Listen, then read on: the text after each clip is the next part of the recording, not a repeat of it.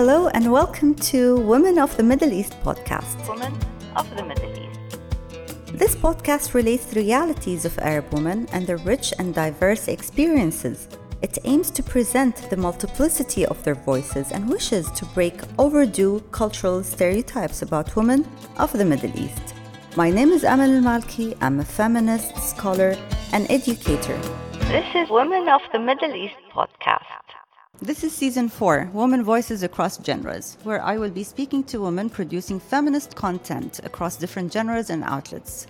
These courageous voices delve into untapped areas such as women with disability, hybrid identities, intergenerational trauma, feminist narrative and activism, and much, much more.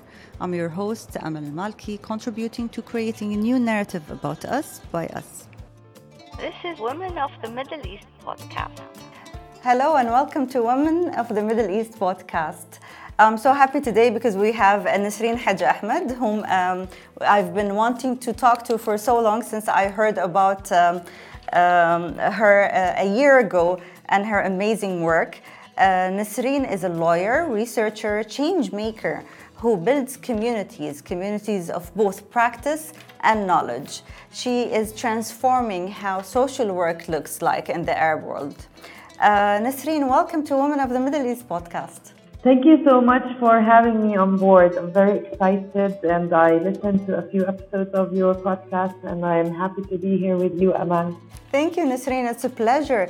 Nisreen, you have a really impressive bio, which I didn't want to go through because I'd like to hear your own story, your own narrative.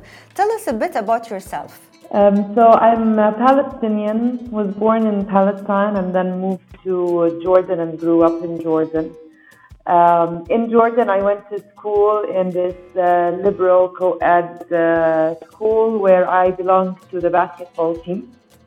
And that kind of formed part of my personality, belonging to a team, going for games, traveling for competition, being very disciplined in practice, training my body to follow suit, if I could say that. And after finishing school, I went to study law. I decided to study law because during those years in Jordan, we would cross the bridge to Palestine every summer to go see our family and relatives. And that journey, crossing the Israeli bridge and going through the humiliation of the inspections and the humiliation of the treatment, going back to your own country, but being questioned and prevented and viewing all that hardship every summer made me also want to become a lawyer. So I studied law. And I went to University of Edinburgh to do my master's degree, during that period my parents returned to live in Palestine. So I returned as well and joined the Palestinian negotiating team for the so-called peace talks. I was one of the legal advisors to the negotiations. And that is another very long story of 5 years of trying hard to find justice through negotiations and getting nowhere. So that took me perhaps to the third chapter in which I am in now. So I went back to university after being depressed with the talks and thinking, okay, negotiations doesn't get us justice. What does? And in university, I met this guy, Marshall Gans, at Harvard Kennedy School. He's my professor, my mentor, my teacher, and he has a unique way, he's developed a unique way to organizing collective action, organizing communities to demand their rights. And I got attracted to it. And once I finished my learning there, I returned and established an organization called Ahl. And I'll tell you about it a little bit more later, but that's 11 years ago now. And in those 11 years, we've supported people to build communities, to demand their rights, to lead the change they want, Through this methodology, I learned and evolved with Marshall. And so far, we've supported 35 campaigns in the Arab world and in the North Maghreb. And they've built people power. They've built a way to collective work, to building teams. And they achieved their rights and the change they want. So, and I am a mother to a 20-year-old. You spoke about how, and I sensed your disappointment in terms of what happened in the so-called, as you said, peace talks. Are you still enthusiastic? Are you still optimistic? That kind of disappointment and pessimism that has been created through politics or emerged through politics is not rubbing on your work in Ahl and other endeavors? I'm still very enthusiastic about returning the power to the people, for the people to organize themselves, demand social and political and economic justice. And the past 11 years have been a blessing for me. I was able to be in touch and meet people from Yemen to Kuwait, Palestine, Syria, Lebanon, Iraq, Tunisia, Morocco. And there are so many examples that unfortunately not all of us know about. They're examples of working well together. They are right holders whose rights have been violated in a way or another. And they find enough resources among them to organize a journey, not one action, not one time, but a journey of continuous action to make their point, to demand their rights, and not to just sit and wait for change to happen. And they become role models to their children.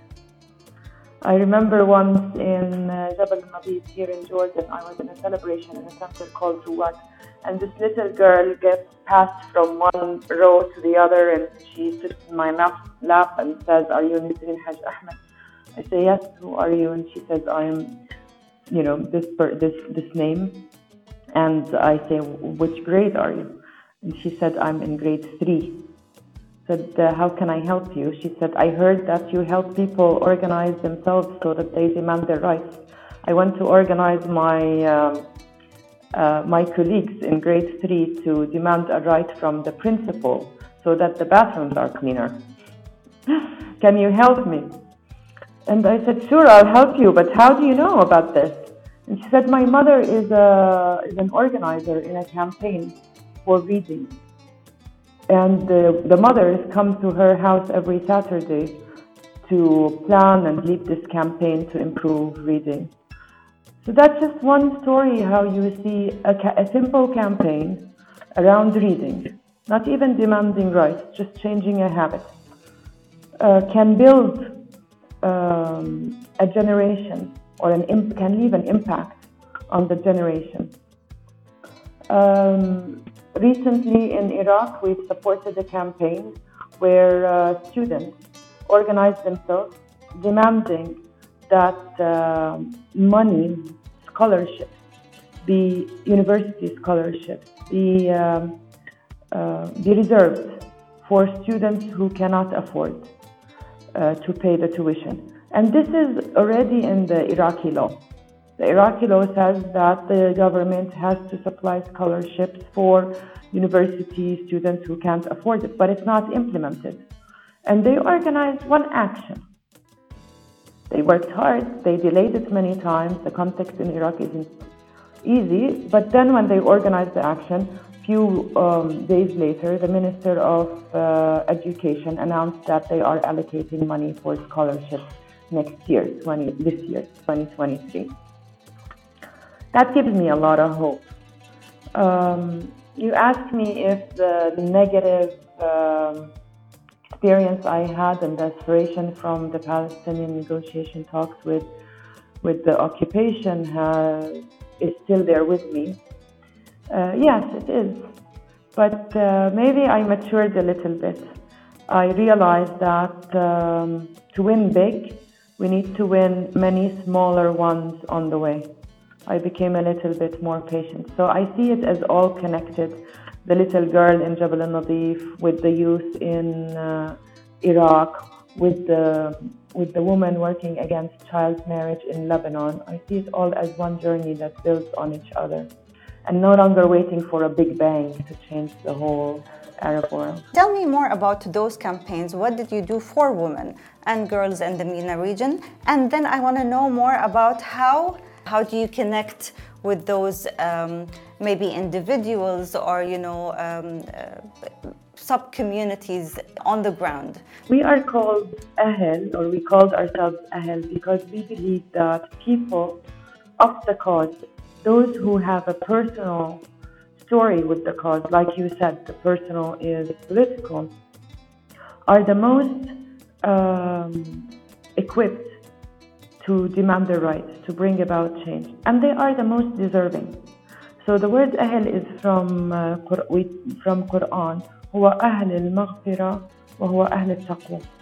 And the word أهل means different things. هو أهل التقوى هو الله سبحانه وتعالى أكثر استحقاقا بالتقوى, deserves our piety, the most deserving. هو أهل المغفرة, Allah subhanahu wa ta'ala, God is the most capable of forgiveness. So the word Ahl means most capable and most deserving. And we think that people with the cause, having a personal struggle, they are the best equipped to lead the change, to demand their rights. Now, it is maybe a little bit counterintuitive. Some people think, no, it's a burden. These women are oppressed, or they face a lot of violations. It's not fair to ask them to stand up for themselves and to demand the change. Others should do justice to them. We don't believe that. We believe that they are the strongest, despite the fact that they were a victim at some point. So our role is to go from victim to survivor too, but not stop there. We go from survivor to leader. I survived, let's say, injustice at work as a woman. I don't see myself as a victim, but that's not enough. I'm going to lead other women at work with me to collectively demand our rights. And then we go even further, from leader to organizer. How can I organize collective action, not just demand for me and the three around me? How can I organize the sector of women working in this industry to change policies on women's rights at work? So you asked me, what have you done for women? I answer, we do with them. We make sure that we support them. They lead and we support. They hear about us from another campaign. So we work with a group of women in Al-Biqa in Lebanon. They are women who were wed as children. They were wed very young. They're older now. And they heard about us, the Women Now Center heard about us from our work with another campaign called Families for Freedom. Also a campaign led by Syrian women. So we supported that campaign. It advanced.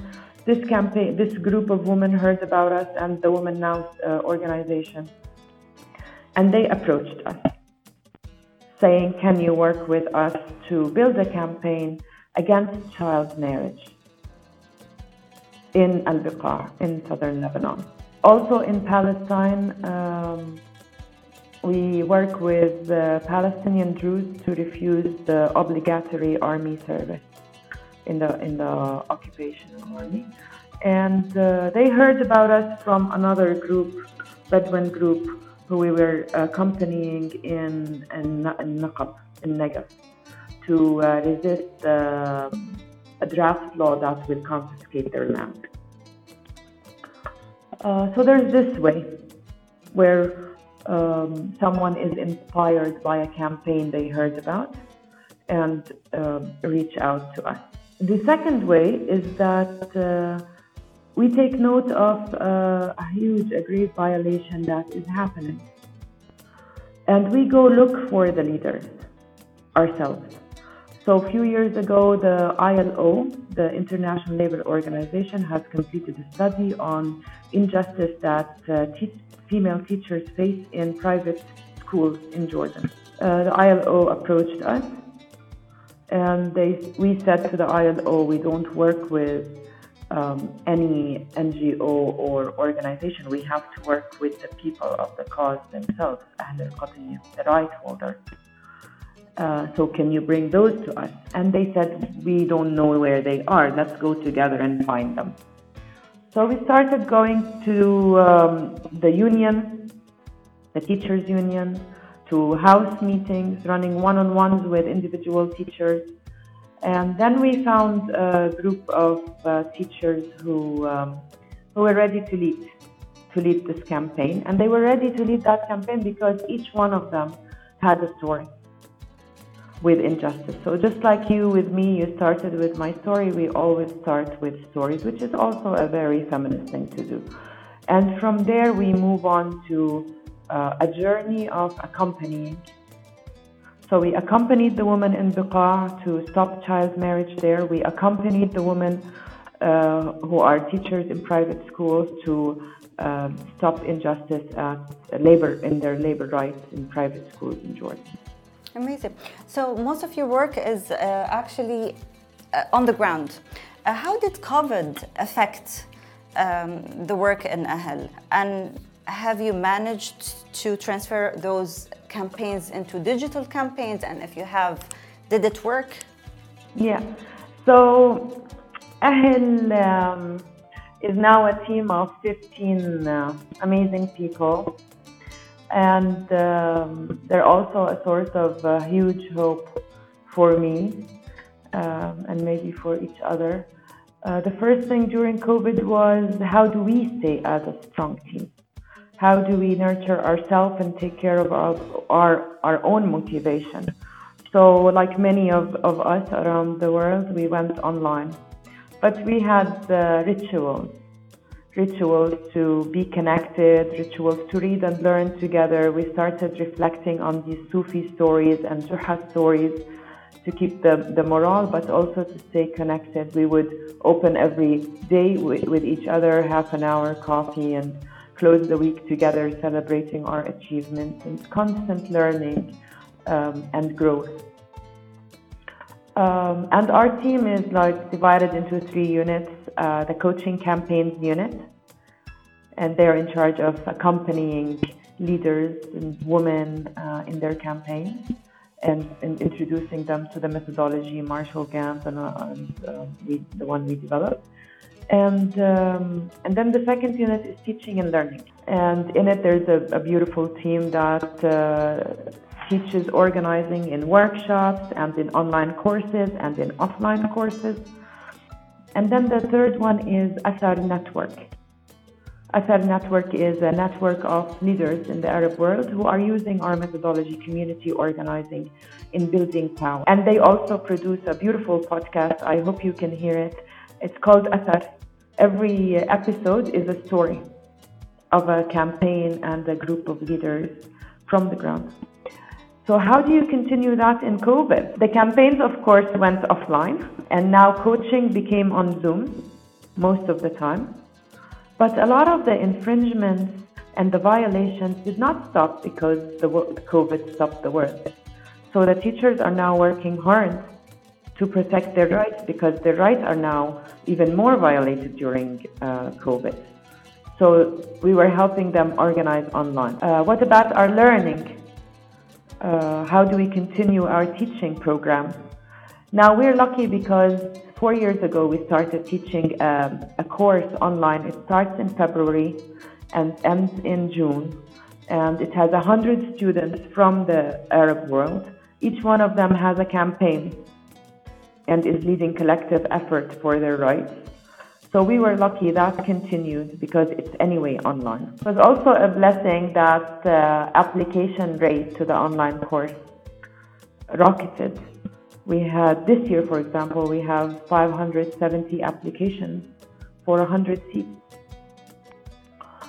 So we started doing more online workshops. orientation sessions, webinars. And we were skilled at it because we had started it earlier on. And that was amazing to support people, stay together, build a community. We worked with a group in Lid in Palestine who organized themselves during that period to give support to the elderly in the community. I'll tell you this story, how I got to know about you. I wanted to establish a kind of a social innovation lab based on commitment of social justice and gender equality. So I looked at different models really around the world. And then I got to Marshall Gang's program. And I even contacted him. And at the same time, a friend of mine had heard about you and your work, who's a Palestinian as well in the United States. And she said, oh, wow, but Nasreen Haj Ahmed actually took that program. And the amazing thing that she has done is she took it and she localized it. And I said, okay, so now here is a woman who went into this program knowing exactly what she wanted. Tell me more about even the knowledge and the knowledge transfer that comes out of this program. In the beginning, when I said, okay, I'm going to come back to Jordan and try this methodology I learned at Harvard. And Harvard is like a big institution, but at the end, does it work here? Does it fit here? And we started, there are 5 practices to organizing. I'll tell you quickly. The first one is how you, Aman, for example, want to find your leadership team to bring about the change you want to build. And how do you use stories for that? So that's practice 1, public narrative. And the second one is how do you build relations to nurture commitment? Many people ask us, like, how do I keep people committed? How do I keep people motivated? And yes, they are motivated to the cause. They are motivated to their own story, but there's also something we can do together in our relationship to motivate and protect commitment. How do we do it? So that's the second practice. The third practice is building a team. So I find people with the public narrative. I do my own definition of self with my story. I help others define themselves as leaders. How do we work as a team? And that's a whole area of study, and it's so important. And one team is not enough, just like in feminist theory. Power needs to be shared, leadership needs to be shared. So to claim that I am a feminist and I have one team, that's not right. Let's have multiple teams. Let's build the whole our own community of right holders in multiple teams, whether in my neighborhood, in my university, in my country, across the Arab world. How do we build and keep multiple teams of leaders? And they're leaders, they're not followers. So that's practice number 3. And practice number 4, how do I set a strategy? An objective for the change I want, a theory of change that is based in power analysis. Why power analysis? Again, feminist principles, because we need to change who has power, who doesn't have power. And not just stop child marriage. It's important to stop child marriage, but how do we stop child marriage with a strategy that changes the power structure in the community? So that's practice 4. And the last practice is action. How do we design action and tactics and peaks and events that keep people motivated, that bring us more people to the campaign, to the movement? And there are ways to do that. So I took these practices and came here and started saying, okay, how do you do storytelling in the Arab world? It's not the same as they do it in the US or in Europe. You can't walk up to someone and say, hey, what's your story? They'll think you're weird. Who are you? So we adapt that. People are used to telling stories of self, their personal story. It's harder to tell the story of the collective. What's the story of women in Qatar as a collective? How did this story evolve over the past 5 years? who even tells the story of women? Like you were saying earlier, it takes generations. It's true, it takes generations. But I think that we've succeeded in the past 10 years as women rights defenders, as feminists. The change that has happened in the past 10 years in the Arab world on women's rights is amazing. It's phenomenal. But someone needs to tell that story. So how do we tell our own story, our community story? And how do we decipher now, like what's the story now with regards to women's rights, with regards to child marriage and so forth? How do we call to action? So I started, and then later with my team, and every day actually with the team, how do we adapt this even further to our own culture? When we nurture relationships, they practice too. We host house meetings. Like this Saturday, I'm hosting a house meeting for a group of women in Jordan to come in support of a campaign against femicide, against murder of women. How do we hold that house meeting that it is really in line with our culture? It's not alien. So anyway, to cut it short, that is the bulk of the work, but it's a beautiful experience to make it our own, to bring our culture into it. We document it. On our website, you'll find the organizing notes from Marshall Gans translated, but you'll also find a station called the House Station, Mahattat Kayf, how to build leadership, how to build teams. There are articles and reflections written there. There's our manual with the 5 practices available for whoever wants to read it in Arabic with anecdotes from our experience. And there's the Athar podcast, a story every time. Last episode was a campaign in Kuwait called Nasser Bek. It's a beautiful one. So you get to see a different reality in the Arab world, in our own language and in our own experience. Do you involve men, or well, basically men who are decision makers in our societies? Do you involve them when it comes to campaigns about women? So the campaigns we have supported and the graduates of our online course, they're both led by men and women. Sometimes the topics are for women's rights and sometimes not. Like refusing the army service in Palestine, in occupied Palestine, to join the occupation army. Campaign targets young men because they are the ones who are obliged to join the army. So it's not for women's rights, but it is a very much a feminist campaign. It's a feminist campaign because it addresses injustice.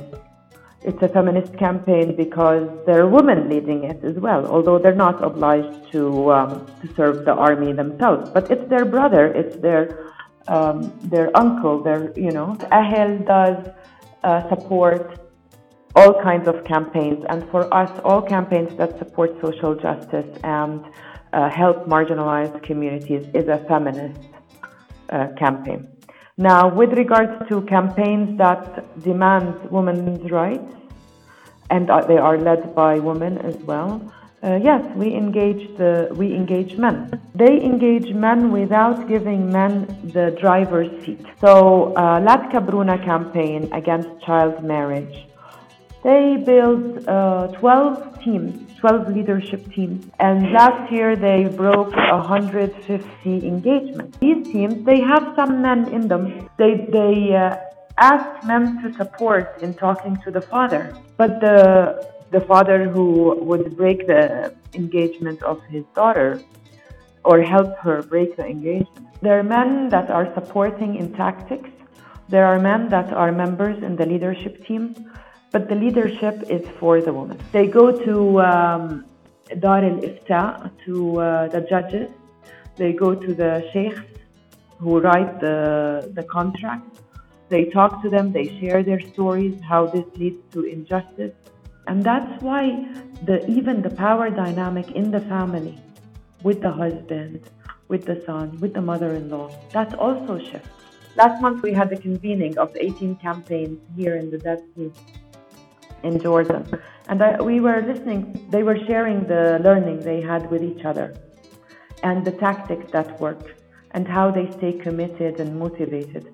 And one woman said, that she was out in the neighborhood collecting a signature on a petition she and her campaign were leading. And her son came back home saying that my friends in the street told me that your mom is leading a campaign and she's collecting petitions. And his mom said, yes, indeed, that's what we're doing. And he said, I'm very proud of you. She was moved. Lovely, of course. These things matter, in the dynamics in the family. Of course. So it all starts with the family. Who are the funders of such campaigns? Who cares that much about those many communities here and there?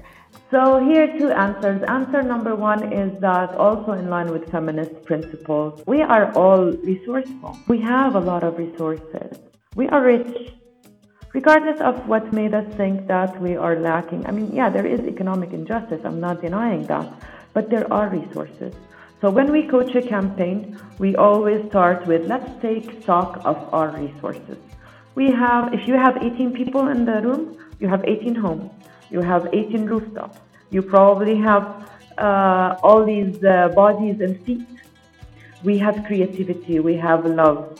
We have singing. We have acting. We have cooking. We have so many things. If we are a community. So first answer is we have to confirm first and take stock of the resources we have. And once we do, you realize that you don't need much for a campaign. Like the anti-child marriage campaign in Lebanon. The women who were married as children, they used to go visit the next door and to share her story and the impact of child marriage on her with the mother, with the teenager there. Even transportation, not that much when you're working in a community and you have multiple teams. You have a team for every neighborhood. Maybe sometimes you need communication cards or a little bit for transportation.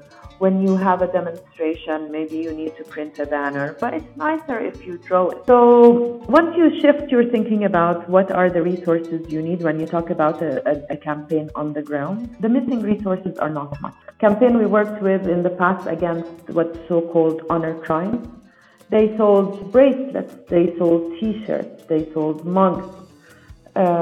They found the print houses and they've convinced them of the campaign. The printing shops joined them, so they printed that for them pro bono. Another campaign made a small fund of interested men and women, like you and me, and we put 100 JDs there, $200 there, and that made a small fund that they draw on. So that's the second answer, and the last answer is our fees, Ahel's fees. So I told you about the campaign called قم مع المعلم, Stand Up with the Teachers for Women Teachers' Rights in Jordan. The ILO covered our fees. So we didn't ask the teachers to pay our fees. The ILO contracted us, they paid our fees. The La Tkabruna campaign, child marriage, Women Now, the center, the organization supporting them, they contracted us, they paid our fees. So we try to find the best partner, a value-based partner, to come in and support the campaign because they care for the cause. So that's the third answer. Yeah, love it. We are surrounded as women, and the women we work with, they're surrounded by a discourse that is discouraging, that is undermining, that wants to convince her that she will fail. Although there are so many examples, these examples are not mainstream. I tried in this podcast to share as many stories and examples to change that discourse. Unfortunately, when we work with a campaign led by women and men, the same actually, people, sometimes their relatives, their colleagues, their friends, they say like, oh, you think that you will be able to change that reality? It's bigger than you. Or, oh, shouldn't you focus on earning a living? Shouldn't you focus on upbringing of your children? This political space is not good for you. You may be summoned for questioning. So all this discourse, who is paying you? Is this a foreign agenda? Is this against religion? Like everything to disempower. And that narrative exists. And we, and you and I, and thank you for this podcast, we need to change that narrative. There are stories of success. There is a campaign we accompanied called IBNI in Jordan, Parents of People with Disability. They want the government to change the way the clinics, public clinics work and give them more services, especially vocational. They succeeded. They worked for a year during COVID. It wasn't easy. It's not like, oh, for them, people with disability, let's give them a right. That's not how it works. They worked really hard. The Minister of Health refused to see them in the beginning. They sent him 1,000 messages on WhatsApp, each one with her story saying, we need to see you. He saw them. They collected 12,000 petition signatures. That happened. We should stop saying that it is impossible. So I feel the first hurdle is each one around us. Like, it should not be acceptable for someone to tell anyone, you cannot. It is not possible. The political picture is hard. What agenda do you carry, you know? And instead say, yes, there are examples. They're recorded on our podcast. You hear them in your podcast as well. So we need to change that discourse. That's the first hurdle. And the second hurdle, I think, is the tightening of political space. Now, in each one of the Arab countries, there's the electronic crime law. You worry to write your opinion openly against normalization, for example. You worry writing your opinion against arrest, illegal administrative detention, because there is this electronic crime law. Whereas you would think that the role would be to protect us, right? We are harassed online. The harassment we face online actually can be rendered and transferred into the physical, sphere as well. And you would think that this is their role, to protect us, women. Instead, what they do is, as you said, unfortunately, the spaces of freedom, the freedom of speech in the Arab world have really shrunk. Exactly. And what do we do in this situation? That's the question. The hurdle is, as you rightly said, freedom of expression, freedom of organizing, and freedom of association. Unions, associations have decreased, and they're decreasing. What do? Do we say, let's give up, let the media handle the war? Do we say, let public opinion leaders and influencers call for our rights? Let Amnesty International and Human Rights Watch raise it? Or do we say, okay, what are the pathways, the avenues that we can act given this restriction? Because acting on its own is resilience, is resistance. What other tactics? How can we protect ourselves? What digital security do we need to learn? Are there lawyers on call to help us? And here I think comes the last point I'll make. Yes, we are hopeful, and yes, we are romantic and dreamy, nothing wrong with that. We are also realistic. And realistic means that in this current culture and narrative, this current restriction on freedom of expression, it will probably take us 4 or 5 attempts to achieve the change we want. To think that we will do a demonstration or a call to action, and the world should change and the decision maker should change his mind and people should stop infringing or violating labor rights, in my opinion, is naive, given the context. So anyone we work with, we say, this is going to take you 6, 7 attempts. How will you be resilient? How will you go on? You're not going to win from the first go, not the second go, maybe in a different country, maybe in Iceland, maybe in Norway. In this part of the world, it's going to take you 4 or 5 attempts. What do you need to do? And the answer is at the heart of what you and I believe, which is we build other people's leadership for us to continue, for new generations of leaders. And we build multiple teams in our campaign, because if one team is tired, one team is it dismantles, then there are other teams that will continue the carrying of the torch.